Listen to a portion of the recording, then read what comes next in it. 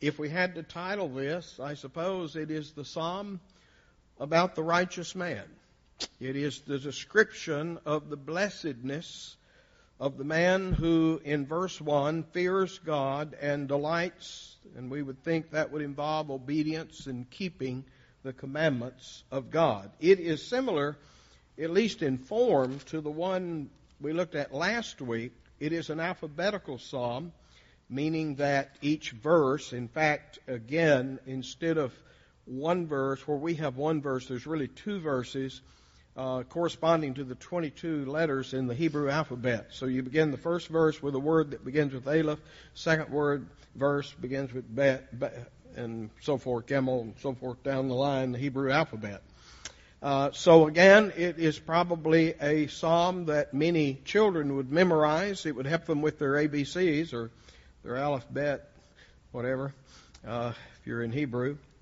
And no doubt many of them would copy this from time to time. Well, let's look at it. Let's look at the list of things that are said to be the blessing that falls upon the man. And notice his description. He fears God. He delights in God's commandment. Verse 2 says his seed shall be mighty upon the earth, and the couplet is very similar. The generation of the upright shall be blessed. Generation meaning the offspring. This is speaking of the righteous man's children, that they are mighty and they are blessed in the earth. Okay. Verse 3 speaks of health and wealth, or wealth and riches in this case, that befall the man who is blessed. His righteousness, it says, endures forever. Then verse 4, interesting thing here, unto the upright there ariseth light in the darkness. What does light symbolize in Scripture? Truth. Well, yeah, purity to some extent. Well, yes, Jesus.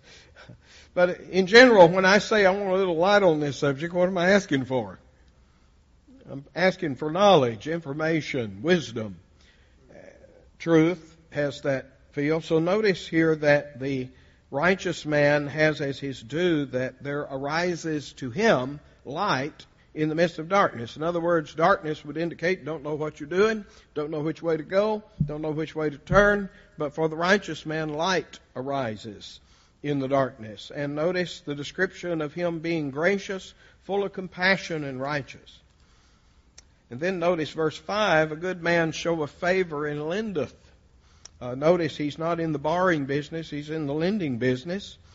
He guides his affairs with discretion, that is his activities, his business acumen are profound. And then 6, surely he shall not be moved forever. Now what do you mean he won't be moved? He won't ever rent a U-Haul? What's it talking about, not being moved? What do you think? Stable.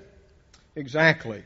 He'll never be moved off his point of reference here, as opposed to those that are constantly being blown to and fro by every wind of doctrine. You remember that phraseology. So here's a man who's stable.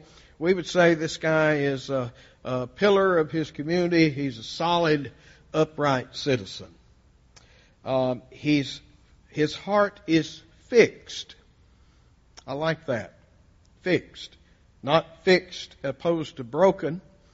That he had a broken heart and that got fixed. But it's fixed in the sense, again, of immovable. His heart is stayed. Sometimes the Psalms use that language. Blessed is the man who stays himself upon the Lord. That is, he's fixed as far as his devotion, as far as his trust and faith. Verse 8, along those same lines, his heart is established. The same, notice that for several verses here we've had the idea of not being moved or being fixed, and here the idea of being established, all of those different synonyms for the same things. And notice he shall not be afraid until he sees his desire upon his enemies. He will not be the one who is wiped out. He's not the one who's carried off. His enemies will be overcome. We'll say more about them in just a second. And then verse 9, notice that he is dispensing or dispersing. The idea is that he is a giver. He is one who is giving alms. He's giving gifts to the poor. And so his righteousness endures forever. His horn shall be exalted with honor. One's horn in the Old Testament lingo, speaking of an animal with a horn being lifted up, speaks of his power. And so notice the man is exalted in the earth. And then verse 10, the wicked, his enemies, interesting way they are described here. They see this. They see the righteous man being blessed. They see him being established, unmovable. And they don't like it. They're grieved. It says they gnash with their teeth. I'm thinking of hell, described as weeping and gnashing of teeth. I'm not sure what gnashing of teeth. We have the description of Stephen's stoning, that the people became so angry they gnashed at him with their teeth, and they think that means a clicking sound like that. I don't know. But anyway, in this context, gnashing is a sign of agitation and trouble. And so the wicked gnash and melt away, and the desire of the wicked shall perish. Notice we have just one verse there that speak of the opposing party. This man who is righteous prevails. This man is steadfast. His enemies, on the other hand, are defeated, conquered in misery. So there we have it. Psalm 112, a picture of the righteous man, the complete man, the man that's got it all. Blessed of God, got the world by the tail, health and wealth, kids always doing right. And I looked at this psalm and said, yeah, unless your name is Job. Isn't it interesting that how the righteous man is described in verse 1 is almost identical to the description we have of Job in Job chapter 1. Job was a man, a righteous man, a just man who feared God and eschewed evil. Exactly the description that we have here. Clearly, what is being described here is the ideal. It's what we would like to believe is always the case, but it clearly doesn't quite jive with what we might call the world in which you and I live. In our world, kids don't always turn out right. In our world, health and wealth don't always befall the righteous and the good man. In our world, the righteous are often prey for the wicked. They're often carried away, that is, into captivity or some sort of bondage. They don't always come out on top. In fact, the wicked don't always grieve and gnash their teeth at the plight or at the blessing that falls upon the righteous man. Often the wicked rejoice in the fact that they are victorious over the wicked. So we got a question here. I wanted to sort of rush through the psalm to acquaint you with it and then just ask some rather probing questions. Is this true?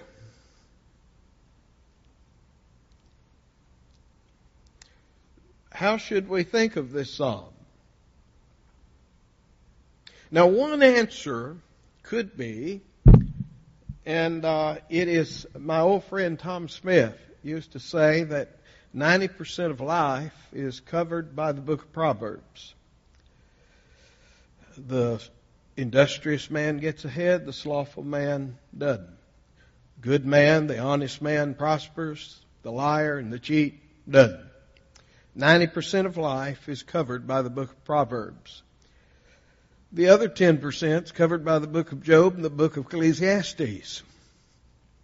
You do realize that the book of Ecclesiastes is very similar to the book of Job, in that Solomon, this wise king, is befuddled and vexed because it doesn't always turn out the way we think it ought to. He said, I've seen princes walking and beggars on horseback.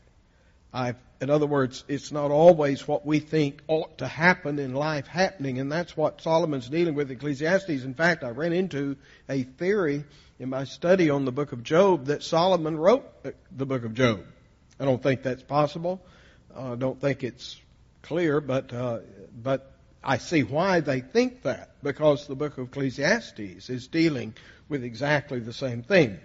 So perhaps we could explain this psalm by saying, well, for the majority of the case, this works out this way, but not in every case. In other words, it is proverbially true. It is not an inviolable law of the universe that it's always going to work out this way. I'm saying that's one answer. I didn't say it's a good answer. I just said that's one answer. Anybody else have any ideas here? I'm open to suggestions. You do understand the problem in that this is the description. This is exactly what we would like it to be in life. This is how we like things to turn out. It's the way we think they're supposed to turn out. But all of us are pretty much aware that it doesn't always work this way. Janet?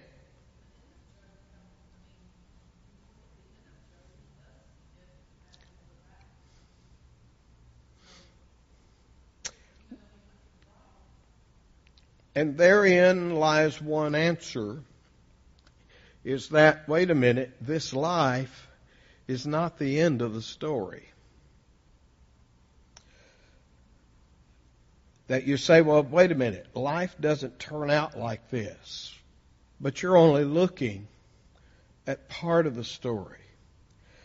I don't want to give away my ammunition on Job, but we're going to be dealing probably not this Sunday, but Sunday week, Lord willing, when we look at the last chapter of Job, how he is restored and how he's given back twice as much as he had in the first place. We'll be talking about the whole area of rewards, because I've had a number of people ask me, well, wait a minute, isn't this sort of quid pro quid here that we are we're suffering now in order to gain eternal reward? Well, we'll try to deal with that at some length. I think there is some things to see there. And clearly, one answer here is that, wait a minute, it may not look this way right now for the righteous man, but if we wait till the end, the description here is exactly the end result of the righteous man. That means, wait a while. Things may seem out of kilter for the moment. And that implies that we're dealing with a heavenly description rather than an earthly description.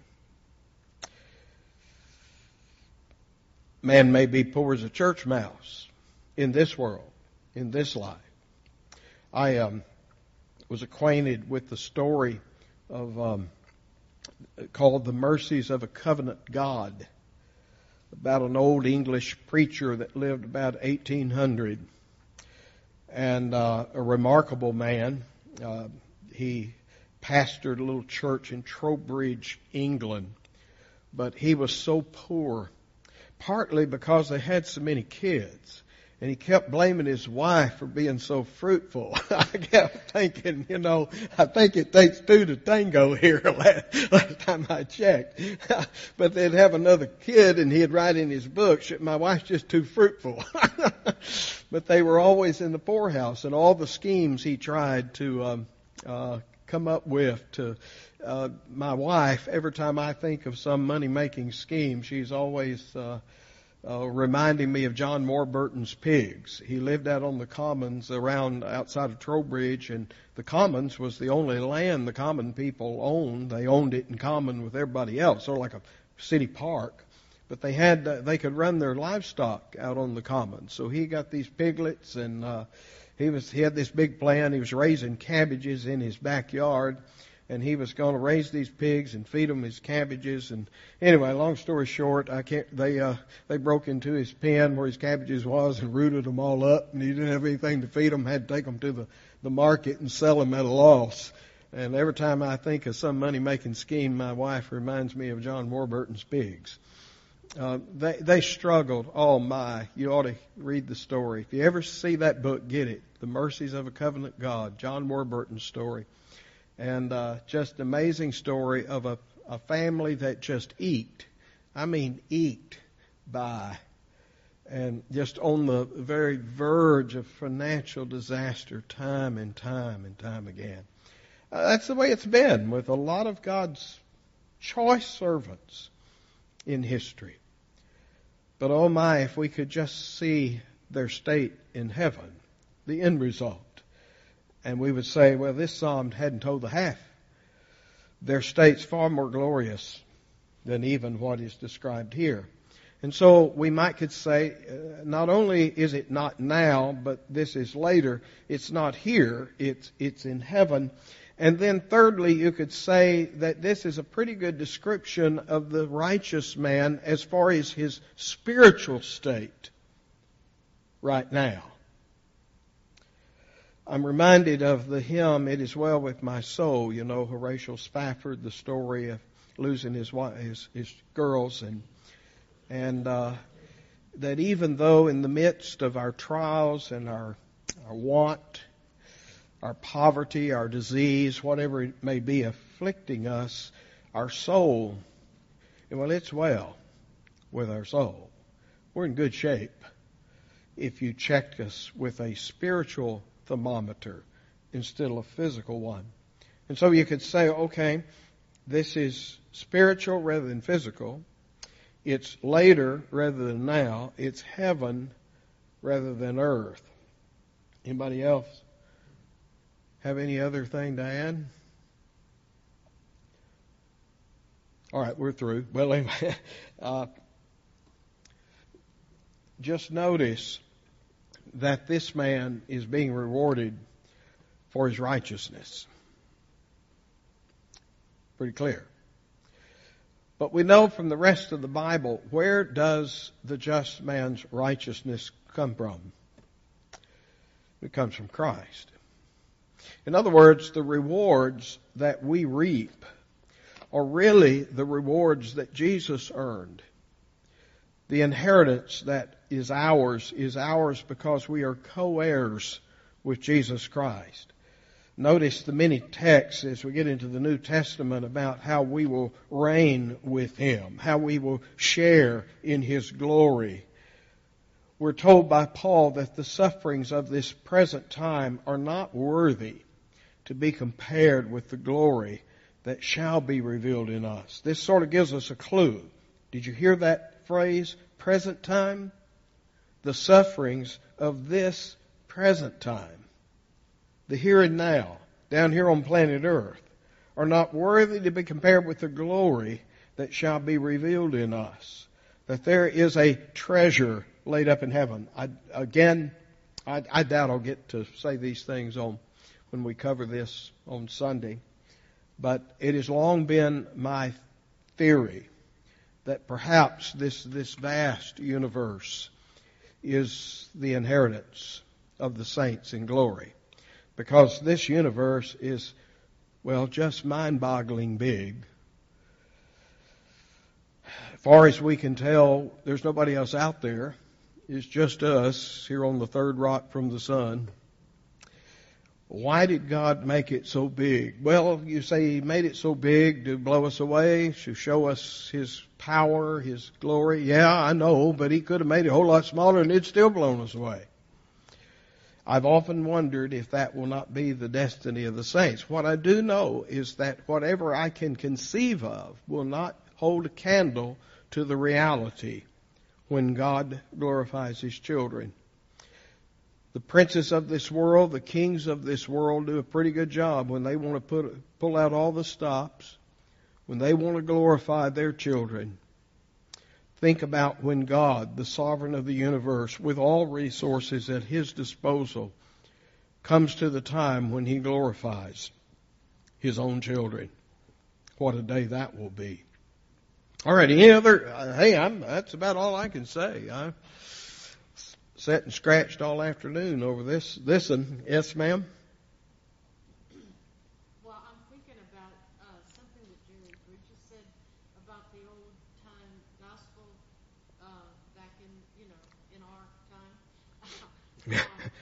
Thanks, Sue. Yeah. You and me, our time. Yes. And I can see this is full of hope. I mean, yes, his heart is, he shall not be afraid of evil tidings. And this is our hope. Everything that we can put, that's our hope is in our Lord. And Think about the phrases, that one, he'll not be afraid of the stability, stableness. You realize how much of our hymns, on Christ the solid rock I stand, or how firm a foundation. You're right, the old hymns emphasize that aspect of things, that I may be carried away physically. I may be being racked with every wave of testing and trial I can think of, but my heart is fixed. My heart is built on nothing less than Jesus' blood and righteousness. You see the thing here, that this may not be our physical description now, but right now it's our spiritual description. Right now we are blessed with all spiritual blessings in heavenly places in Jesus Christ. Right now you're filthy rich. You just don't have access to the account. The bank account is in heaven. But right now, you've been blessed through Jesus Christ. There is that passage in Mark, I've mentioned it several times, where Peter, after hearing the rich young ruler go away sorrowful, asked Jesus, well, what are we going to get? You just told this guy that if he'd follow you, he'd have treasures in heaven. Well, that's what we did. He didn't exactly say it just like that, but that's clearly what's on his mind. I'm glad Peter's blurred out this stuff, because we wouldn't know half we know in the New Testament if it wasn't for Peter's big mouth. But he's wanting to know, hey, we walked away from everything. We left our nets, we left our fishing business, we left our homes to follow you. You just told this guy that if he would walk away from everything, he'd have treasures in heaven. What are we going to get? And it is in that context that Jesus describes, and in Mark's gospel says, in this life you'll have 100-fold more. You've left houses, lands, mothers, fathers, children for my sake. You'll have 100-fold more in this life, and in the life to come, eternal life. So in other words, there's blessing now, and like I say, how often I've experienced that, of people opening their homes to me, and brothers and sisters all over the place.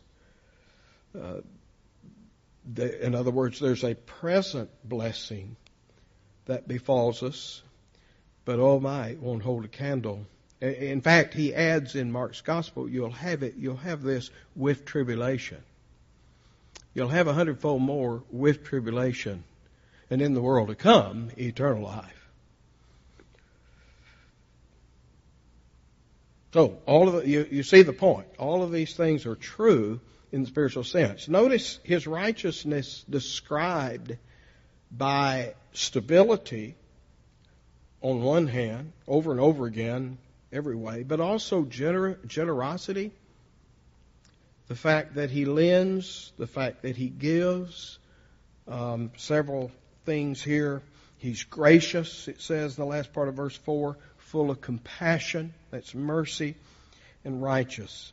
Notice that his character is being expressed. Shall we say that the righteous now have that character?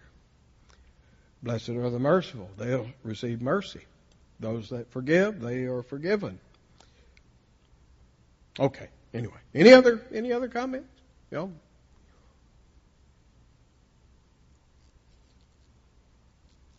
Do you suppose that part of hell will be the lost seeing what they've missed out on? That's what it sounds like here. The lost man gnashing his teeth at the fact that his enemy, the righteous man, is being blessed and he's not. Brother Victor Bernard. Now y'all have heard me talk about Rolf Barnard. This is not Rolf, it's no Ken. Victor Bernard was brother to a fella here in Memphis, Reginald Bernard. Y'all ever? What was it? Was he at Mid America? I think way back there. And Victor, I never knew Reginald. Brother George McGinnis was in his Reginald's oldest last year's.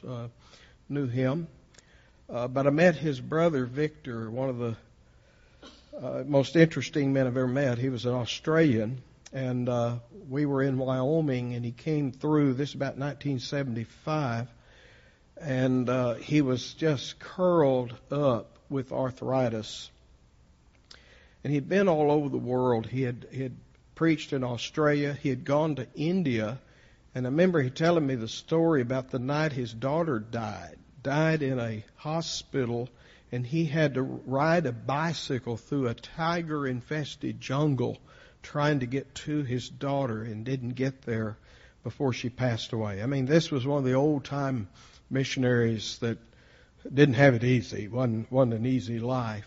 And he was just all drawn up with arthritis. In fact, his wife, Winifred, helped him drive, because he could drive as long as you're going straight down the highway. But if you had to turn, he couldn't make his arms turn. So she had to do the turns for him.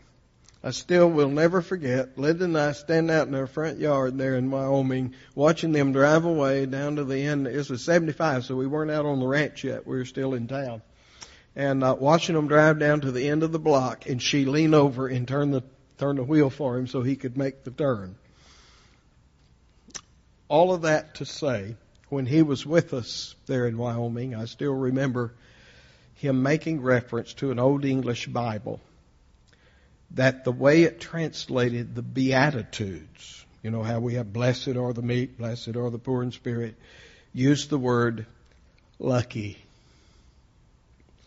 Lucky are the poor in spirit. Lucky are they that hunger and thirst after righteousness. And he stopped to explain.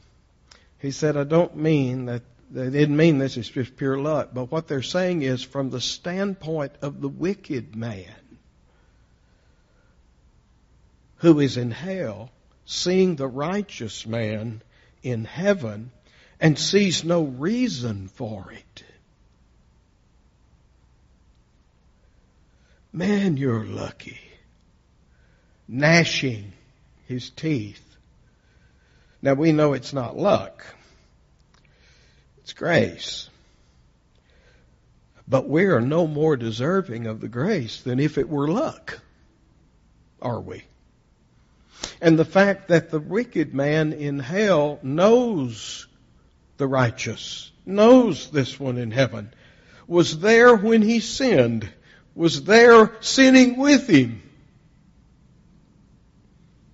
And so the agony of the damned, exacerbated by the fact that the ones that were their sinning partners have found grace and have found mercy in the eyes of the Lord. They know they're not perfect. They know we're not worthy. And yet, from their perspective, for some reason, we're getting all this good stuff, blessing on blessing piled on us while they are perishing. Interesting thought. I'll never forget that. Lucky are the poor in spirit. Yep. All right. Let's stop.